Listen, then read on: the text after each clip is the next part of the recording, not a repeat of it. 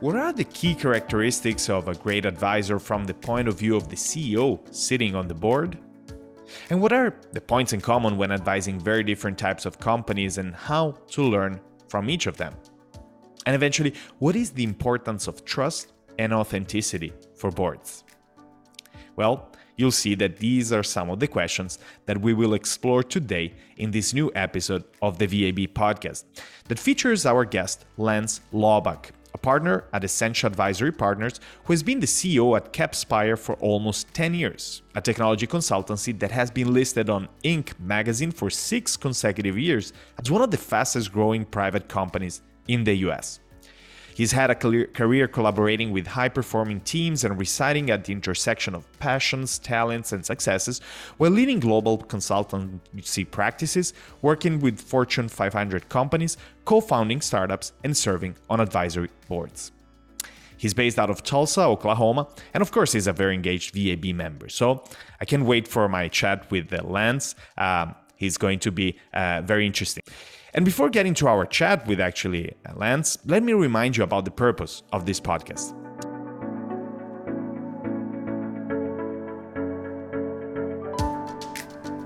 Across the episode, we will leverage on our guests' knowledge from the VAB community to learn with them about how you can become a better advisor and how you can accelerate your career and your business. So with this, I wanted to kick off this episode welcoming you, the guests and listeners, ladies and gentlemen of the VAB community or people interested in advancing their advisory career. Here's your host, Andrea Iorio speaking. I'm an Italian keynote speaker to more than 100 companies per year, focusing on digital transformation, leadership, and innovation, and a best-selling author of 2 books in Portuguese. I'm based out of Brazil, where I worked over the last 10 years as the head of Tinder in the region and as chief digital officer at L'Oréal, and where I today teach at the Executive MBA at Fundação Dom Cabral. And today, I have the great pleasure and honor of being in the great company of Lance Laubach, VAB member, a partner at Essentia Advisory Partners, who has been also the CEO at CapSpyre, a technology consultancy. Welcome, Lance, to the VAB Podcast. Great to be here. Looking forward to the conversation. Of course, Lance, and I wanted to start off giving you the chance to tell us a little bit more about your story to our audience. But as a starting point, I would like you to comment on a quote by a fellow Oklahoman, Will Rogers, that you posted on your LinkedIn profile and that I loved, that says, "Even if you're on the right track, you'll get run over if you just sit there." And that's an amazing quote, by the way. And I wanted to know, why did you pick this quote and how has it shaped your career, of which I'd love you to talk more about now. Yeah, I'm glad you pulled that out. The quote extends beyond the fact we both have the same home state, and I'm an admirer of many things about Will Rogers. But I'll actually connect that to my story because my career began when I joined a boutique consulting firm after graduate school.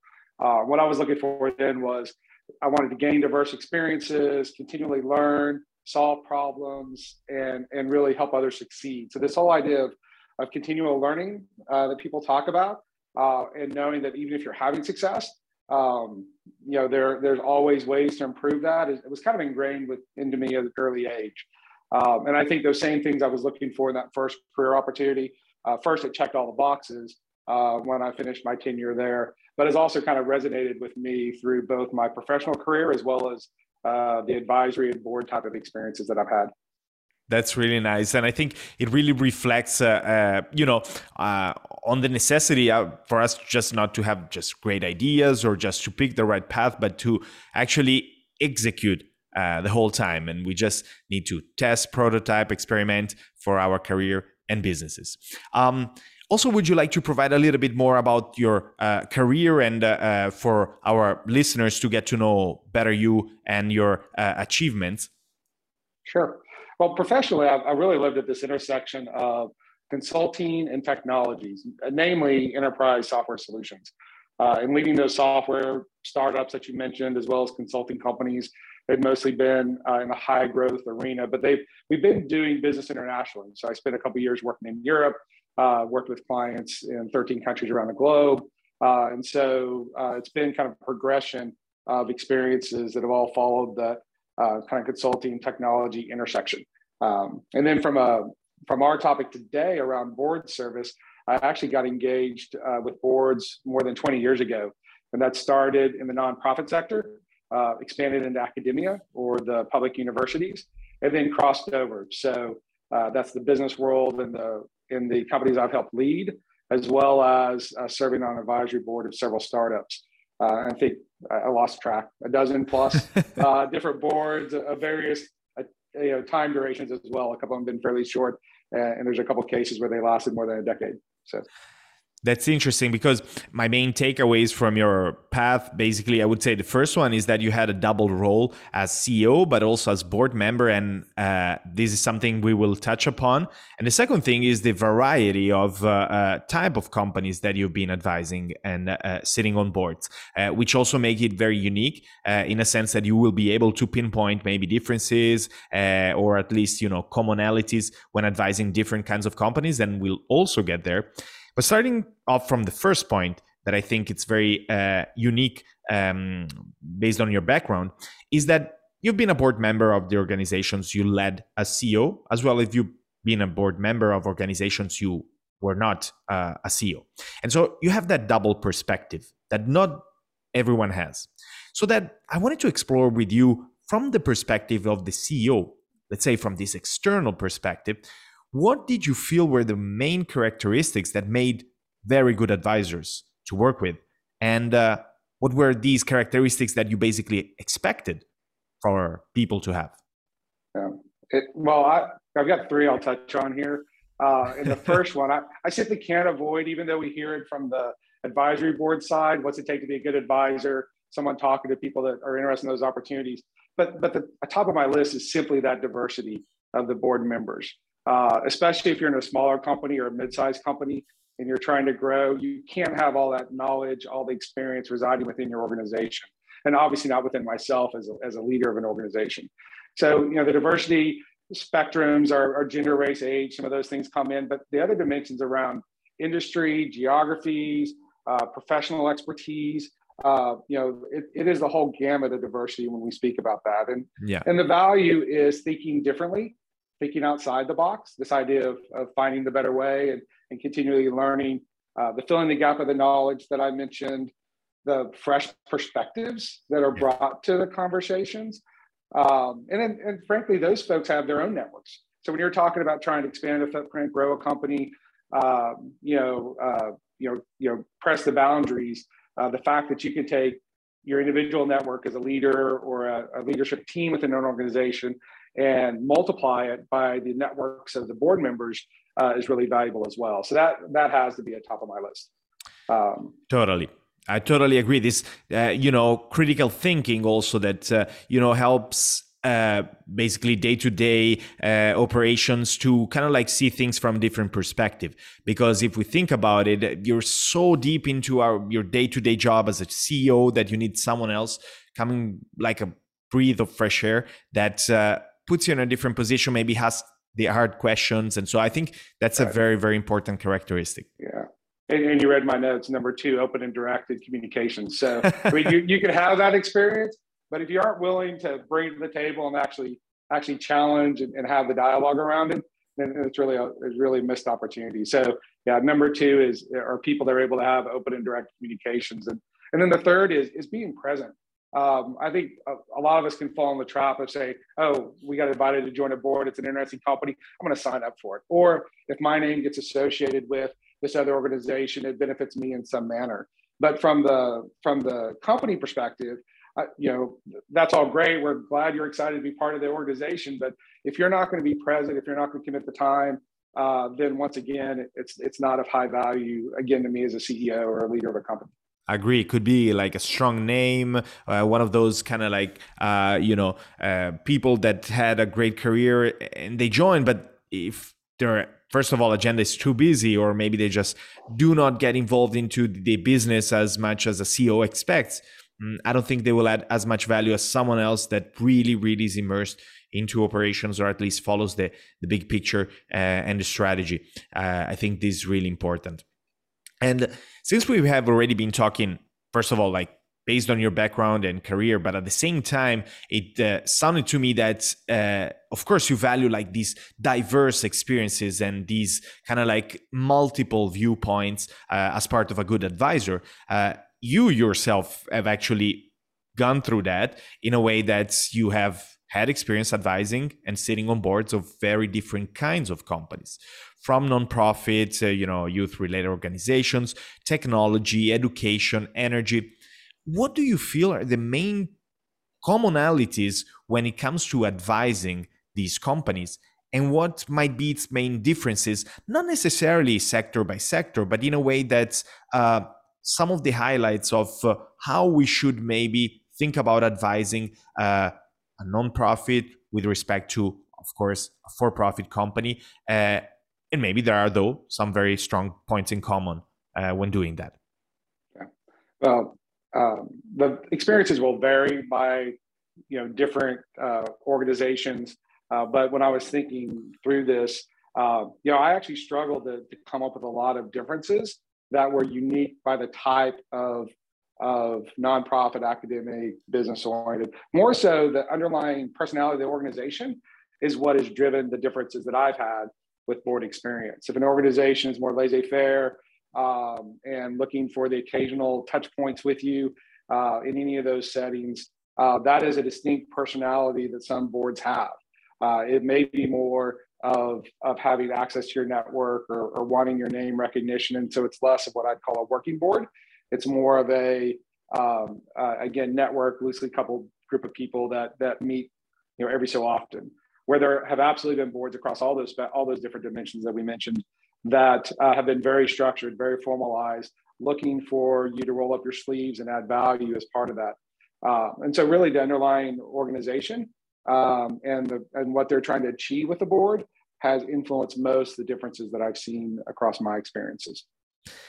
And I like when you talk about personalities of boards, and maybe, I don't know, about if I should guess, you may be talking about like a reflection of company's culture in a way. I don't know whether that's correct, and you can correct me or basically better explain your interpretation of that. But to me, this points to the fact that the main differences in advising companies might be a reflection of different culture of the companies. And so how would you be able to adapt to different company culture, or do you feel that as an advisor you should kind of like set what's your company cultural North Star and stick to those values and just pick companies, or at least advise companies that you feel you share these personality traits and cultural traits, or you feel you can develop those and basically adapt further?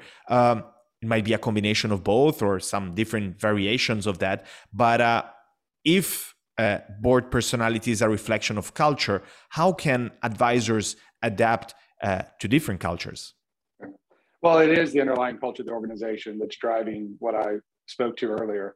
And then I think understanding the culture of the organization that you're signing up to be a board member for is a critical kind of checkbox that needs to be done in advance of making that commitment. And then as you're part of that discovery, though, it really is asking that question. Is this the culture that the leadership, because they're the one, we're advisors. They're the ones waking up every day, in any of those settings, from a nonprofit that are giving tons of energy and emotion to trying to make, change the society, to those businesses that are trying to make a profit and grow their organizations. They're still the ones executing. And it'll be very difficult, unless you're invited to do so, to change the culture of the leadership team and that organization. I know there are opportunities to do that, and sometimes that's an ask. We would like this board to help us shape and mature the culture or evolve it somehow. But unless that's an invitation to do so, I think it's probably a difficult challenge to take on. So being aware of what the underlying culture is, if it matches your values and the way that you like to operate, and you'll be fulfilled by it. And then whether or not if it is a disconnect, whether or not there is an opportunity or ask to try to help influence that. And I like this, Lance, because oftentimes people might associate values with culture, and we know they do not necessarily match. You can have very, very strong values and kind of like, very clear. You send an internal memo, you say we are, our value is innovation, or it's like transparency, or it's like authenticity. But then if in our day-to-day actions, we do not reflect those values in what we do, we cannot say we have, a culture that is based on these values. And so I think that values are kind of like the fertile ground for culture, but it's not necessarily means that if we pick those values, we will have a company culture like that. We have to live those values in everything we do, and so on. And when we come to the values that create good cultures or good company cultures, especially at the board level, in a sense that you talked about the importance of communication, some very important values that come to mind to me are trust, authenticity, ethics, of course. And I wanted to get your perspective on what is the importance of these characteristics on boards? And especially speaking with you before this episode, I understood you really value those as being part of the board, basically behavior, culture, and as you mentioned before, personality.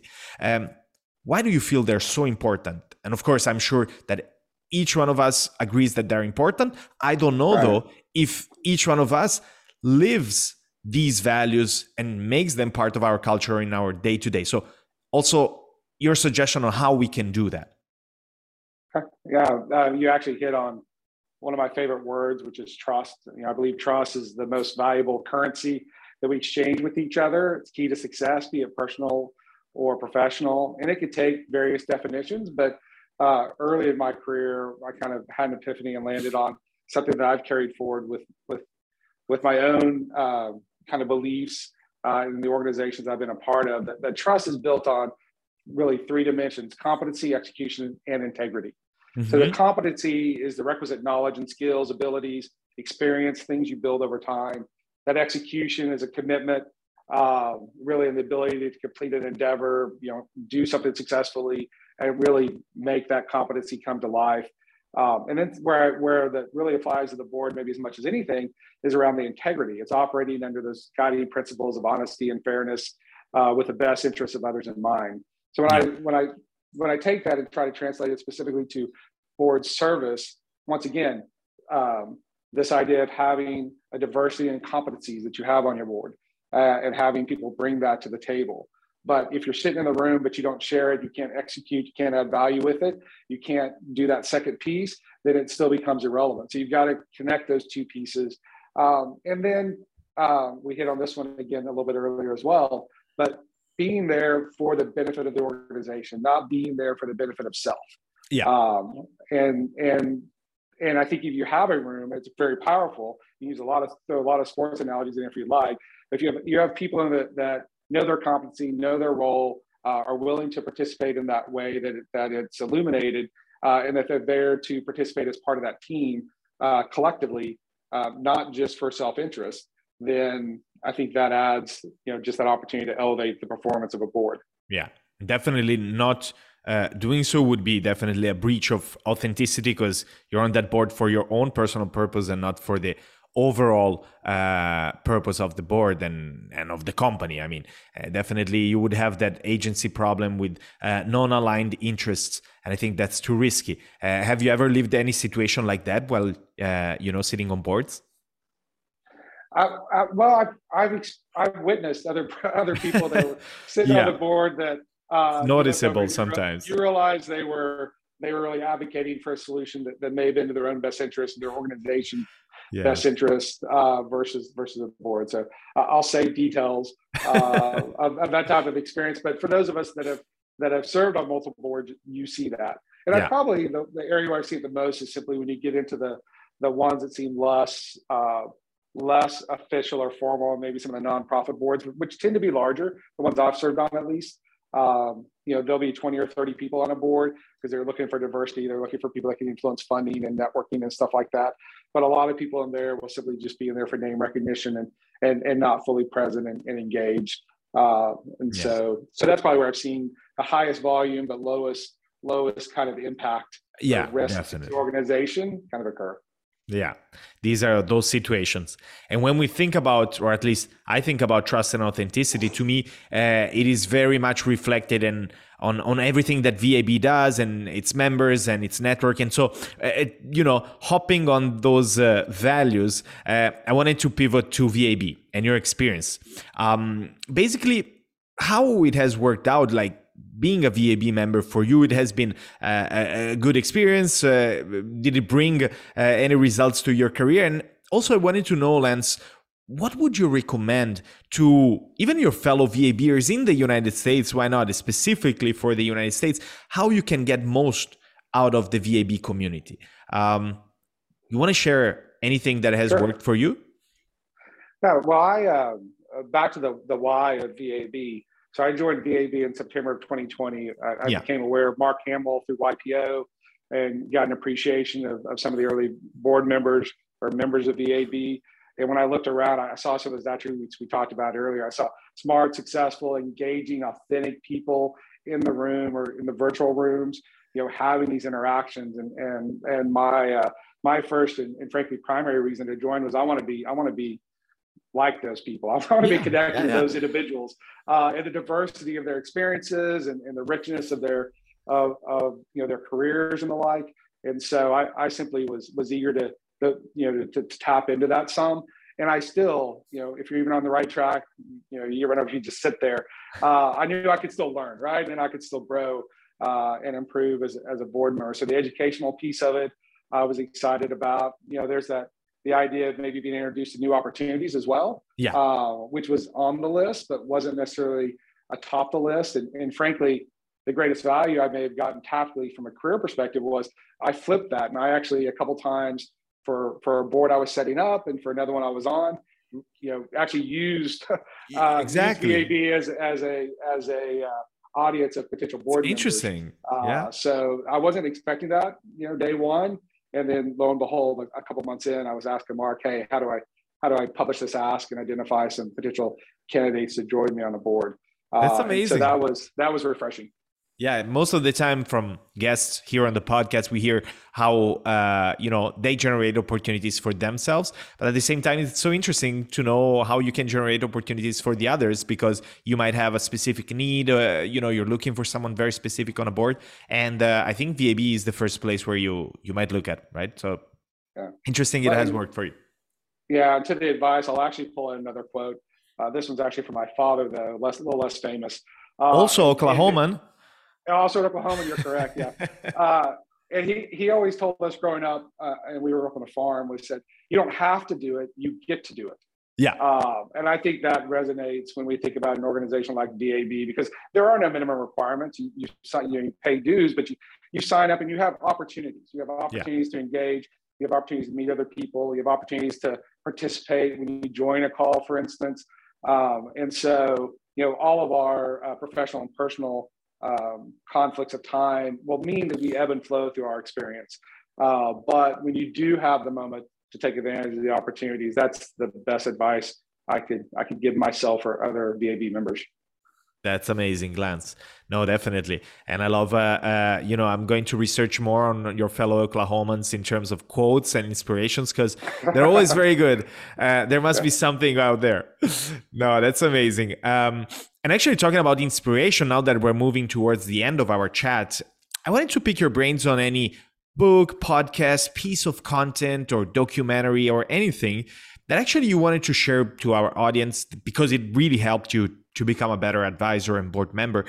Is there anything that you really liked in your content and things like these? Yeah, several come to mind, but I will actually land on one that was shared with me initially by an advisor, and that is Simon Sinek can Start With Why. Yeah, so more than a decade ago, that book was introduced to me and my organization, and we went through the journey of discovery that's associated with that. Yeah, and it was extremely powerful. So, related to advisory in particular, it goes back to we should try to understand some of those dimensions when we walk into an organization.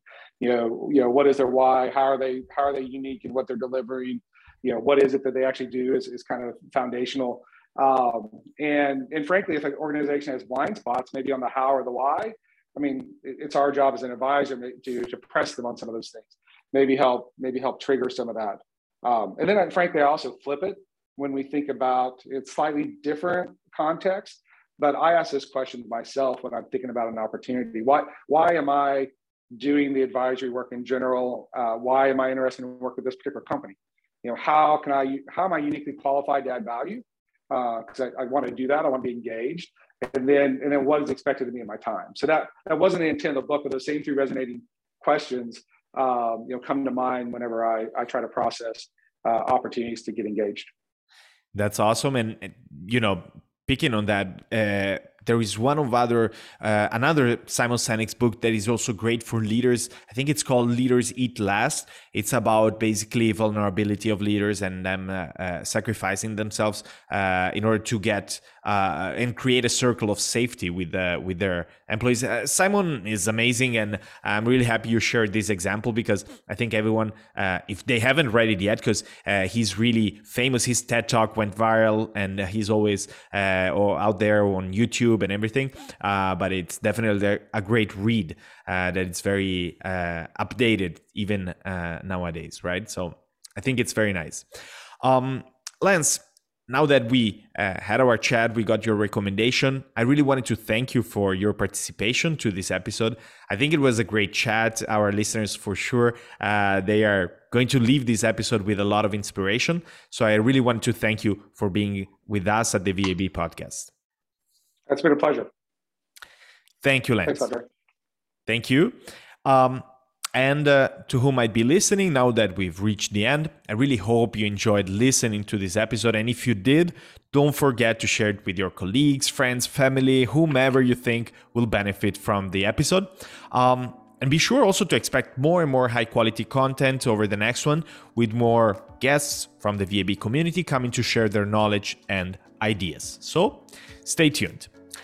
And that's it for now from the VAB Podcast, and see you in the next episode. Thanks a lot.